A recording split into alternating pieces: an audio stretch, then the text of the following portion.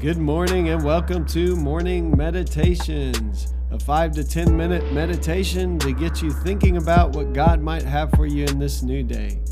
I'm your host, Pastor Nate Cook, so we hope you'll enjoy your meditation for this morning.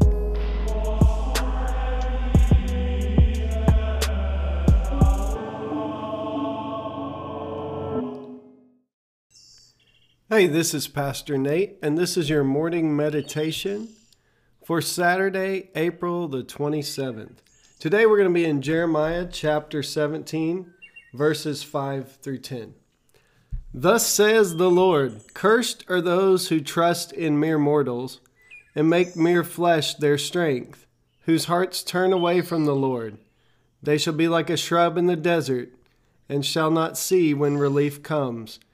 They shall live in the parched places of the wilderness, in an uninhabited salt land. Blessed are those who trust in the Lord, whose trust is the Lord. They shall be like a tree planted by water, sending out its roots by the stream. It shall not fear when heat comes, and its leaves shall stay green. In the year of drought it is not anxious, and it does not cease to bear fruit. The heart is devious above all else. It is perverse. Who can understand it? I, the Lord, test the mind and search the heart, and give to all according to their ways, according to the fruit of their doings. So one piece of context here in Jeremiah. Jeremiah is a book that's written to exiles.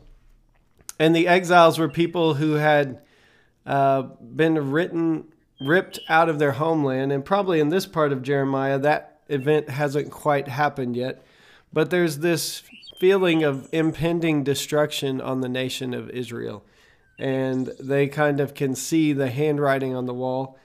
And so Jeremiah is prophesying during this time of the fall of Jerusalem. And the reason why the city has fallen and why Israel is being conquered is because they have failed to trust in the Lord, and they've turned to other kinds of idols. And so here's this scripture that says, those who trust in mere mortals. For Israel, it was people like Egypt. It was people, sometimes they had made kind of pacts with certain countries like Assyria, Egypt, and they were trying to keep themselves from being conquered.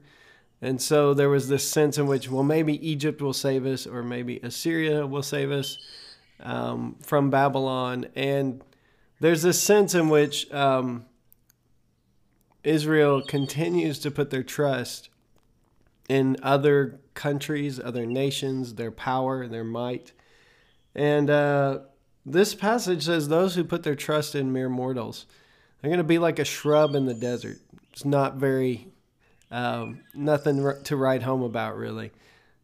As opposed to those who put their trust in the Lord, who will be like a tree planted by a stream. This is another image that the psalmist picks up in Psalm chapter 1. It says the one who meditates on the word of the Lord is like a tree that is planted by streams of water. And there's this idea that the tree always is receiving water, so the tree always bears fruit. So the tree is always in season. There's never an out of season where the tree would dry up. And this is the desire for God for his people. But I think before we just kind of, rush past that real quick and say, yeah, I trust in the Lord, one of the things we might want to do is look at what happens when we are under stress. Where do we turn? Who do we turn to?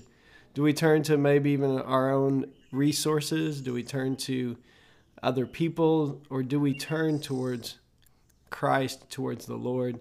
Do we place our trust in the Lord even when maybe we can't see how things are going to work out? Ultimately, the life of holiness, which we're going to be talking about on Sundays, calls us to turn everything over to the Lord, to trust the Lord with all that we are and all that we have.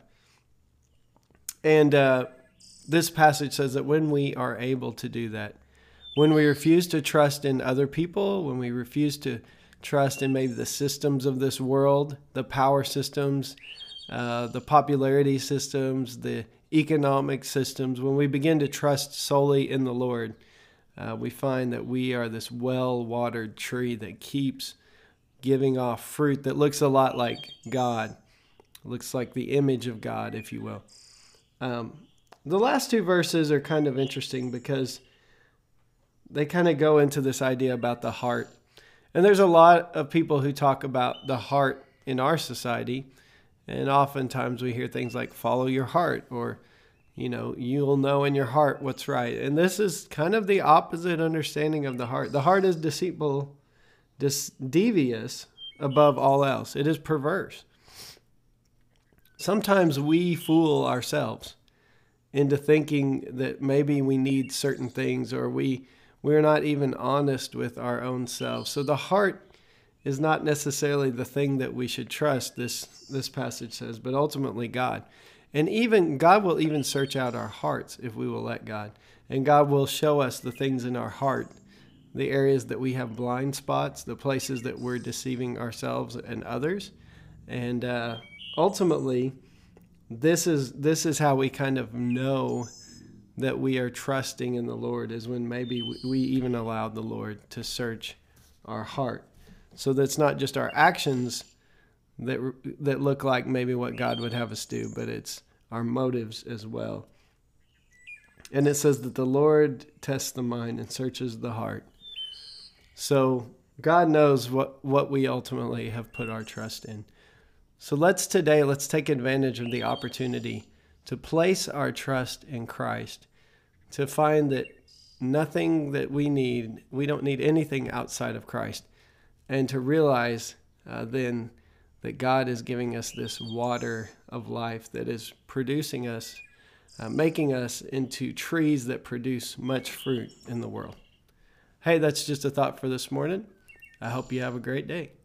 Well, thanks again for joining us for this morning meditation. Hey, do us a favor, rate us on iTunes, or even leave some feedback about our podcast so that other listeners can know how much you enjoy your morning meditations. Hey, have a great day.